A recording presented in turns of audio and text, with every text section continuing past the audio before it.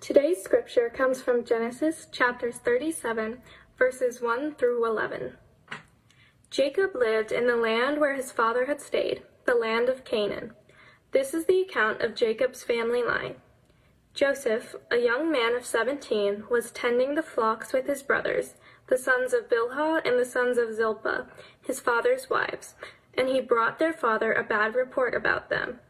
Now Israel loved Joseph more than any of his other sons, because he had been born to him in his old age, and he made an ornate robe for him. When his brothers saw that their father loved him more than any of them, they hated him and could not speak a kind word to him. Joseph had a dream, and when he told it to his brothers, they hated him all the more.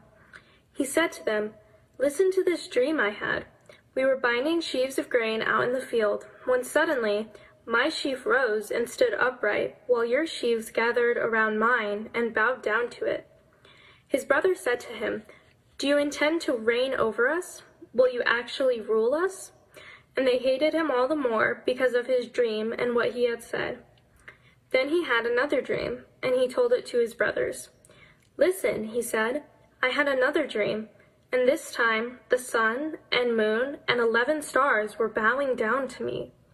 When he told his father as well as his brothers, his father rebuked him and said, "What is this dream you had? Will your mother and I and your brothers actually come and bow down to the ground before you?" His brothers were jealous of him, but his father kept the matter in mind. This is the word of God for the people of God. Thanks be to God.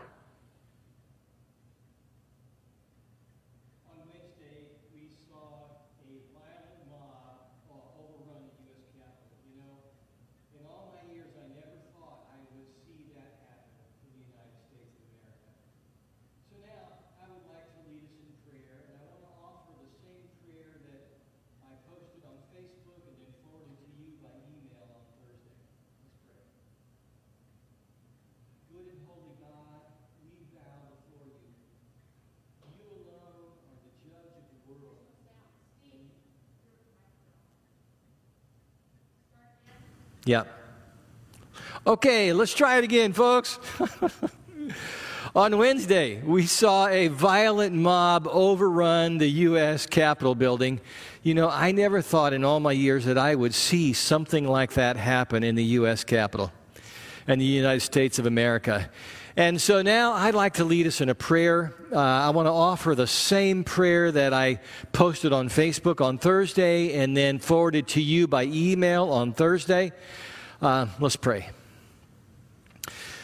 Good and holy God, we bow before you. You alone are the judge of the world, and you judge the thoughts and actions of all people. We confess that as people of Jesus, we have strayed from your way. We have had greater passion for politics than for your kingdom. We have pointed accusingly to the speck in someone else's eye without noticing the plank in our own eye. We have spoken words of hate rather than words that heal. We have built our houses on sand rather than solid rock. And Lord, if you must judge this nation before you can heal it, we ask you to begin with us, your church. We stand under your judgment for not loving our neighbors as ourselves. We stand under your judgment for aiming to be the greatest rather than servants of all. We stand under your judgment for listening more to political propaganda than to Jesus. Judge us in your mercy, O God, and forgive us. Heal us. Heal our land. Bring us home from this nightmare of exile. Restore us to the image of your Son, our Lord, in whose name we pray, Jesus the Messiah. Amen. Before I get into the message, I want to recognize 3 people who have done so much to make live streaming a reality. Donna Sandoval, Alan Hansen, and Chris Bowers. I would say that it's impossible for us to comprehend the investment that this required of them. So, thank you, Donna, Alan, Chris. Now, if you're not watching this Sunday at the 9 o'clock hour, then you're getting just the scripture and the message by a recording. Today, to get the whole service in future Sundays, you'll need to tune in right as it's happening at 9 a.m. Today, we're starting a new series on the life of Joseph in the Bible, and we're calling it Regular Joe, a hard life with a guiding hand. Now, I want to make it clear that when I settled on the name of this series, that title, I was not thinking about politics at all. The regular Joe of this series is the Joseph from the book of Genesis, and he lived 1,500 to 2,000 years before the birth of Jesus. Joseph's great-grandparents were Abraham and Sarah. Maybe some of you recognize those names. God called them to move from their home in Haran to the land of Canaan. And God promised that their descendants would become a great nation and that their offspring would one day bless people of all nations. And that leads us to our big idea for the day. Here it is. God is committed to working through us, and sometimes in spite of us, to accomplish His good purpose. Say it with me, would you? God is committed to working with us, and sometimes in spite of us, to accomplish His good purpose. In their old age, a miracle came to Abraham and Sarah. She became pregnant and gave birth to a son. They named him Isaac, which means laughter. Isaac grew up, married Rebekah, and they had twin sons, Esau and Jacob. Jacob was the younger twin, and he was kind of a conniving fellow. Esau, the older son, was foolish. For example, he sold his birthright as the older son to his brother Jacob simply for a pot of stew.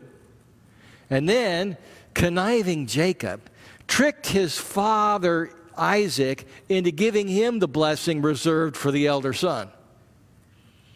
One night, Jacob found himself in a wrestling match with a stranger who turned out to be an angel of the Lord. And the angel gave Jacob a new name, Israel, which probably means one who struggles with God. Jacob met Rachel, fell in love, and her father, Laban, said Jacob could marry Rachel in return for 7 years of work. So, after 7 years of labor, Laban sent his daughter into Jacob's tent. But in the morning, he woke up and found Leah by his side. Laban had out-tricked the trickster Jacob and slipped in his other daughter. Now, to earn the right to marry Rachel, Jacob would have to work another 7 years, which he did. Talk about a long engagement. Jacob's first wife had 4 sons right away. Bing, bing, bing, bing, although that's not their names. The 4th son, Judah, became the forebear of King David, and then ultimately of Jesus. It's through him that God keeps His promise to Abraham to bless people of all nations. So, Leah has 4 sons. Rachel, meanwhile, has none. Rachel feels ashamed. So she talks Jacob into accepting her servant Bilhah as a substitute mother to bear children in her place. Subsequently, Bilhah gives birth to 2 sons. Well, now that bearing children for Abraham has become a team sport, Leah, who hasn't become pregnant in a while, decides to recruit for her team, like her sister has done. So she gets her servant Zilpah into the game, and Zilpah has 2 sons. The problem now is that Jacob has 4 wives. And that just might be a recipe for trouble, you think? And to make matters worse, Jacob clearly has a favorite. He's in love with Rachel and not the other 3. So now Jacob has 8 sons, Leah has then 2 more boys and a girl, so they're up to 10 sons and a daughter. And then, who would have thought it? After all these years, Rachel becomes pregnant. She gives birth to a boy. And as she does, she asks God to give her one more. She even names her newborn son after that prayer. The name Joseph means, may he add. Isn't that interesting? Rachel does have another son, but she dies in childbirth. So Jacob names this baby Benjamin, meaning son of my right hand. And after losing Rachel, Jacob intends, I believe, to always keep his youngest close at hand, close by his side. So Jacob ends up with 12 sons and a daughter from his 4 wives. And the way I look at it, this is kind of the ancient version of a blended family. And whether blended or not, nothing can poison a family like playing favorites. Isn't that right? Jacob was obvious about having a favorite wife, and now he's obvious about having a favorite son. Genesis 37:3 says, now Israel, remember that's Jacob, Israel loved Joseph more than any of his other sons, because he had been born to him in his old age, and he made an ornate robe for him. Scholars aren't quite sure what that Hebrew word means that's translated here, ornate. It could be a coat of many colors. That's how the King James Version translated it. Think of Andrew Lloyd Webber's musical, Joseph and the Amazing Technicolor Dreamcoat. I want to see that someday. Or Dolly Parton's song about her coat of many colors that her mother made for her. Or it could simply mean it was a coat with long sleeves. I think the New International Version is probably wise to translate it generically, since it's a little ambiguous what that word means, and just call it an ornate robe. And this coat, this ornate robe, is a daily reminder to Joseph's brothers that he's their father's favorite. Now, let's back up a verse to verse 2. Joseph, a young man of 17, was tending the flocks with his brothers, the sons of Bilhah and the sons of Zilpah, so 4 of the brothers. Those women were his father's wives. And he brought their father a bad report about them. How would you feel if your younger brother tells dad that you've been slacking off? A little perturbed, possibly? A little put out? It would be tempting, wouldn't it, to teach that punk a lesson, and then he'll see how he feels about being daddy's little dandy. And then, to make matters worse, 17-year-old Joseph has a couple of dreams. In the first dream, Joseph and his brothers are out in the field harvesting, cutting stalks of grain, and then bundling them up into sheaves. And then the sheaves of his 11 brothers all bow down to his sheaf. And of course, the brothers take offense at this because they know the obvious meaning that one day they will all bow down to him. In the second dream, the sun, moon, and 11 stars, representing father, mother, and brothers, all bow down to him. Even his father, Jacob, rebukes him for that one. But Jacob also remembers that years ago, God spoke to him in a dream, and he wonders if that same God is now speaking to Joseph. The purpose of the stories of the patriarchs and the matriarchs in Genesis, is not to lift them up as perfect models of faithfulness, because they were not. They trusted in God some of the time, and some of the time they didn't. They lied, they cheated, they murdered, they committed sexual sin. Their actions offended the holiness of God, but that's not going to stop God. God has always been in the business of working with imperfect people. I mean, who else is he going to work with, right? As we said, God is committed to working through us and sometimes in spite of us to accomplish His good purpose. Each Sunday in this series, I want to bring up a theme verse for the series. It comes from the last chapter of the book of Genesis, where many years later, Joseph is reunited with his brothers. A lot has happened between there, as we will see, but God's guiding hand has always been with them.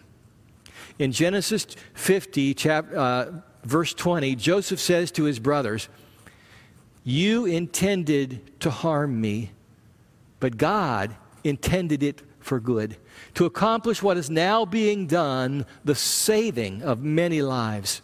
Would you say it with me, even there at home? You intended to harm me, but God intended it for good, to accomplish what is now being done, the saving of many lives.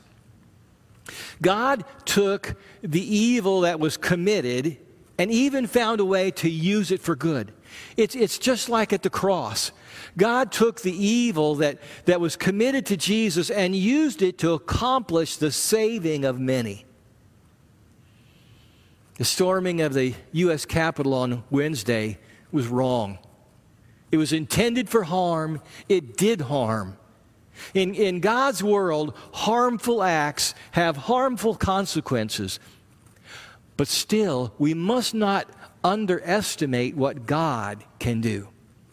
Personally, I'll be watching to see what good might ultimately flow from this tragic day. I'll be praying, God, what good are you up to here? Maybe someday historians will look back on this in 50 years from now and see it as a turning point. Maybe this will be the mark that led to the healing of our great cultural divide. And if it isn't, maybe it'll be at least be a step along the way. Remember, God is committed to working through us, and sometimes in spite of us, to accomplish His good purpose. Let me tell you a story. One very different from what we saw play out on Wednesday. This one comes from East Germany, back when the Berlin Wall was still there, keeping people from escaping communism. In 1979, people began to gather every Monday evening in the St. Nicholas Church in Leipzig to pray for peace and justice and freedom. Slowly, the movement began to grow. Those who prayed were often ridiculed, but 10 years later, it came to include many churches and tens of thousands of people. Following the weekly prayer meetings, they went out into the public square with lit candles, standing in defiance to the wall and the communist regime. The St. Nicholas pastor described one particular day. He said, for 10 hours, uniformed men beat the defenseless people who did not retaliate. And they took them away in trucks. Hundreds of them were herded into stables. And now I'd like to share the words of Marcus Legal, who was 14 at the time. He writes about his experiences in 1989. Military vehicles, armed soldiers, and police as far as the eye can see. You can even spot them on the roofs of houses. Are they snipers? It's been reported that churches are to be used as emergency field hospitals. Has there been an order to fire? It's Monday evening, the 8 o'clock news. I'm sitting, my eyes glued to the television. Dad's out there, right at this moment. I don't know where to look first, at the old black and white TV or out onto the street. He should have been back ages ago, but he isn't. What if it's the same as yesterday or the day before the 40th anniversary of communist rule, when the demonstrations reached their initial climax? Dad did come home that Monday evening. It was very late, but he was okay. He had only gotten out of the city by using side roads and diversions. Twice they were stopped by police. The following Monday, young Marcus went with his parents to the prayer meeting. He says, What I experienced then was the most extraordinary thing my young eyes had ever seen. This I have never forgotten. Thousands of people gather. They're here to pray. They're praying for peace. The prayer is set to start at 6 p.m. The idea is to use the St. Nicholas Church, but that's already full and it's still only 4 o'clock. We go down to the Church of St. Thomas. That's full too, but we managed to find a space. Mom, Dad, and me. We're a family. Not just us, but everyone. Everyone in every church at that moment. People sit and stand wherever there's room. The people pray simple but honest prayers.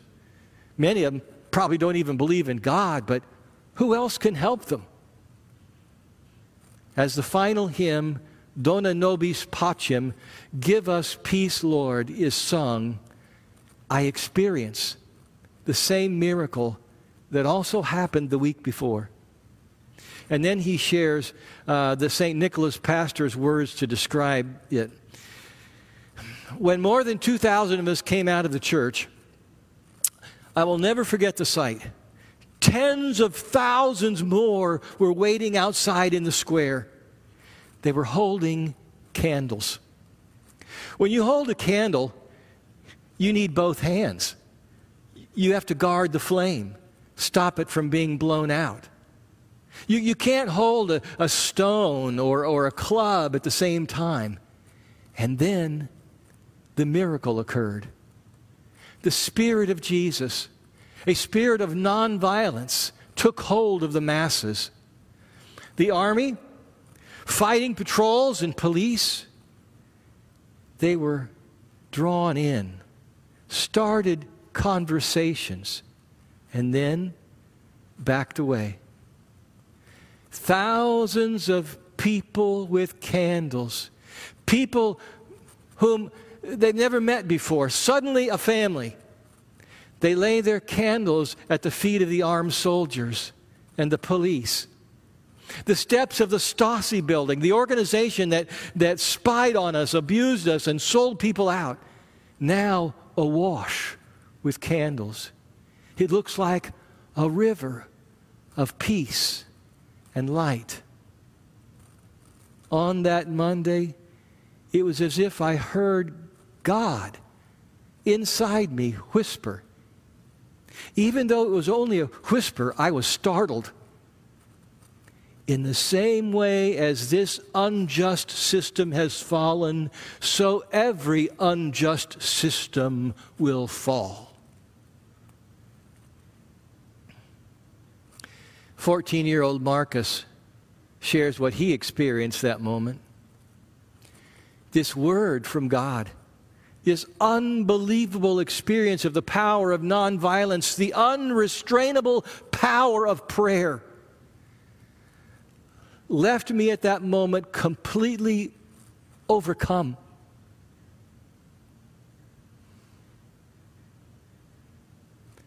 He then quotes one of the leaders of the communist regime who many years later, before his death, said this: "We had planned everything.